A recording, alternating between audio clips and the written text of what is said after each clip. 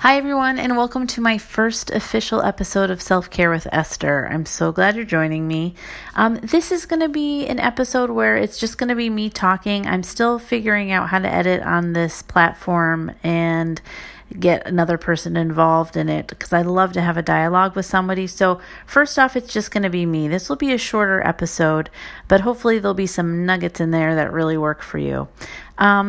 First off, I want to talk about an amazing book that I really recommend called An Invitation to Self-Care by Tracy Kleantis. She is I believe a marriage and family therapist. She's incredible. This book is very palatable. It's one of those books you just want to have around when you need a little influx of joy, a reminder about why self-care is important. She, of all people, knows that self-care is important. Being a therapist, there's only so much you can give until you have nothing left yourself. So she's also very transparent in the way that she writes. She's not...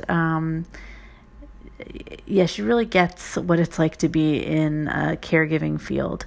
And I said in my intro for this podcast that this isn't necessarily only for people that are in the caregiving field. The truth is I really consider most of us to be caregivers in some way or another. So whether or not this is a profession you're in as a social worker, a nurse, a teacher, I also think that many of us are caregivers in our own lives. And so this book is helpful pretty much regardless. Other thing I really love about this book is that it really challenges you, depending on how you grew up or whatever, about the importance of self-care. I think many people grew up with this idea that self-care is actually selfish, which is not true. And it's really hard to undo some of that damage or the stuff that we were taught pretty early on. And so this book really does help dismantle a lot of the crap. With that being said, there is a part of the book that is so incredible and kind of rocked my world a little bit. And she had a friend of hers who is apparently a fellow therapist, wrote a letter, and I'm quoting here, that she imagined an overscheduled self-care denying parent might write to a newborn. So I took that perspective and decided to write my own version of this letter from the perspective of my self-care worst. I also I just want to be transparent, I did contact the author of this book, Tracy Kleantis, and just asked for permission. I contacted her on Twitter, which was incredible. She's very gracious, and said I could do this. So this is from my blog, selfcareforcaregivers.blog. And so I want to read this to you. This is, again, a letter from the perspective of your self-care worst, and this was my spin on it.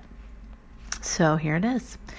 Dear friend, I am so fortunate to have you in my life. If you follow my example, you too may live a life of self-neglect. Allow me to share my hopes and dreams with you. I hope you believe the hype about what society considers to be beauty, so your self-esteem is in the gutter well after your teenage years. I hope you take care of everyone first and leave the scraps for yourself so you feel depleted constantly. I hope you never ask for what you need or want so you never get it. I hope you eat crappy food regularly so that you get sick easily and remain in a state of lethargy. I hope you never take vacations and feel the excitement and relaxation that comes with taking a much-needed break from your daily life. I encourage you to instead resent others for taking vacations. I hope you judge others and focus on feeling superior and better than them so that you will be someone no one wants to be around, ever. Be sure to ignore your physical health and disregard any health concerns by never going to the doctor or exercising. Please don't assert yourself. Lost my place. Please don't ever assert your opinion about anything you feel strongly about so that people will treat you like a doormat and you will believe that your opinion doesn't matter. Lose touch with close friends so you will have no one to reach out to when times get tough. I hope you forget to make time for you and your partner so that your connection feels blah and loveless. I highly encourage you to numb out on TV and social media for years on end and never dare take a risk to step outside of your comfort zone. I hope you never take 6 days when you're sick, and please brag about how much you don't do for yourself so you can remain a martyr for as long as you're living. Follow my example and you too can live this life. All my love, your dear friend. So I wrote this letter, and I have to say it was a bit of a wake-up call. I also read it to a team of nurses, and it kind of got a flat response. And at first I thought, oh, this just didn't go well. Maybe it was a little too negative. And I found out later it brought up a lot of things for people. So while I'm still working on the podcast and figuring out what episodes I want to write about, I encourage you in the meantime to kind of discover what your own version of this letter would be. If this was triggering a little bit, if there were certain things that stuck out, kind of look at why were the reasons, excuse me, that sort of hit home in a way that you weren't expecting.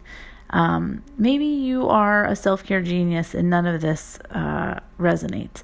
But one thing I have to say is, especially in the caregiving field, a lot of times we are encouraged to martyr ourselves in a way that I find incredibly unhealthy. You are applauded for never calling out. You're applauded for not taking your sick days, or coming in when you're sick, or never taking a vacation, or never taking a lunch. And these are not good things to be proud of. And so I really encourage you to look at the lies that we've been told about martyring ourselves and why it's a good thing to do, and reframing it and taking a closer look.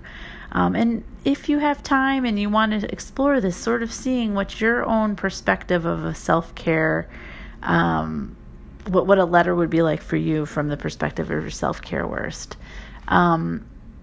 Yeah, and I'd love to hear your thoughts on this if you're at all up for contacting. And again, it would be so helpful if you had any ideas that you want to share my way, of subjects that you want to talk about. As I said, I'm just starting to get going, but I am challenging myself to start even though I'm not quite ready, because life is short, and I encourage the people that I write to this blog, I encourage them to do this kind of thing where you take a risk. And don't wait for perfection, because life is short, and this is what I want to do. So I'm just going to get started. So again, I would love your insight. Thanks for listening, everybody.